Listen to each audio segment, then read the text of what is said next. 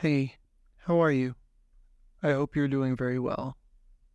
Today, I'm going to talk about motivation driven development. So, recently I wrote an article called Spending an Hour to Automate Away Minutes is Perfectly Fine. And the idea in this article is even when you never break even on the very locally, measured benefit of and I don't mean locally measured. I mean like shallow measurement.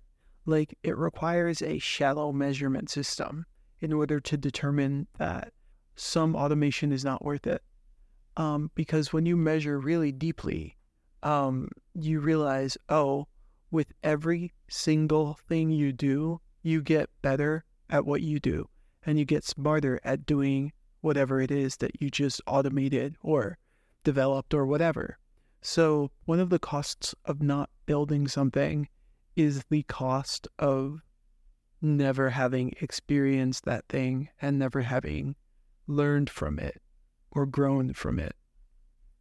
Right? The only code that teaches you absolutely nothing is no code at all.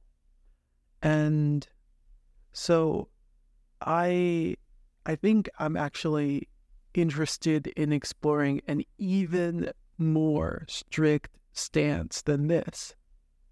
I just think that I'm starting to wonder if we can take this to the extreme and what happens when you do that. So motivation driven design or motivation driven programming, whatever you want to call it, it's this idea that the bottleneck in a lot of your side projects is actually just going to be your motivation. So anytime you're excited about something, just code it up and write bad code if you need to. And oftentimes you will need to. So get comfortable writing that bad code. Explore that idea. And don't let anyone tell you that your side project has bad code quality or that, you shouldn't be doing XYZ, programming style or XYZ oriented programming because it's not optimal for this use case. I think those kinds of objections are very shallow because they don't take into account the full context of why you're even programming to begin with, right? I think what's essential to encapsulate in any computation is the motivation of doing whatever. You see, sometimes it's very hard to get someone to be, willing to do something. But if you actually make it more complicated, so if you take an intern and you tell them, hey, I want you to just do this thing that should work out of the box. Well, here's the thing with that. Precisely because it's an easy task, the intern might not actually be motivated to do it. And precisely because you decide, hey, intern, you design whatever you want to.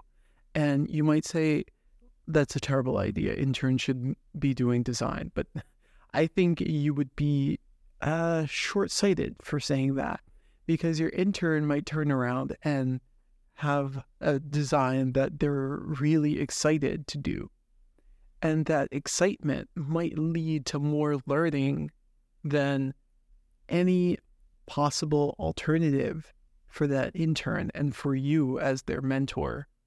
And so that little story was just there to indicate that sometimes making things overcomplicated and over-engineered or whatever is the right choice for, these constrained situations where the limiting factor is actually your motivation and it's not actually any technical resource. If you don't want to do something, it's not going to get done easily. Like, you procrastinate those things that you don't want to do, right? It's not because they're hard. It's not at all because they're hard. So sometimes the easiest things are what you decide to procrastinate, and you can't tell why it's so hard to start them. Maybe it's the fear that it'll be like mind-numbing, painful work, and you'll mess up halfway through and then have to start over from the beginning. Maybe it's the fear that, or maybe it's the vacuous optimism that, oh, one day I'll just like wake up and feel like doing that thing. So I just feel like motivation is something we would all benefit from incorporating more into our calculus when it comes to development. If you're not excited to be doing what you're doing, even if we mathematically prove that it's the optimal thing for you to be doing,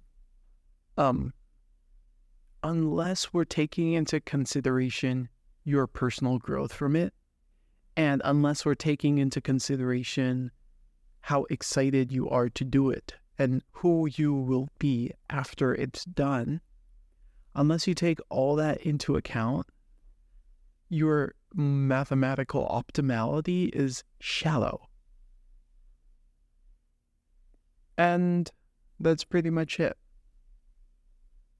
So, if you made it this far, thanks for listening, and I hope you have a good one. Take care.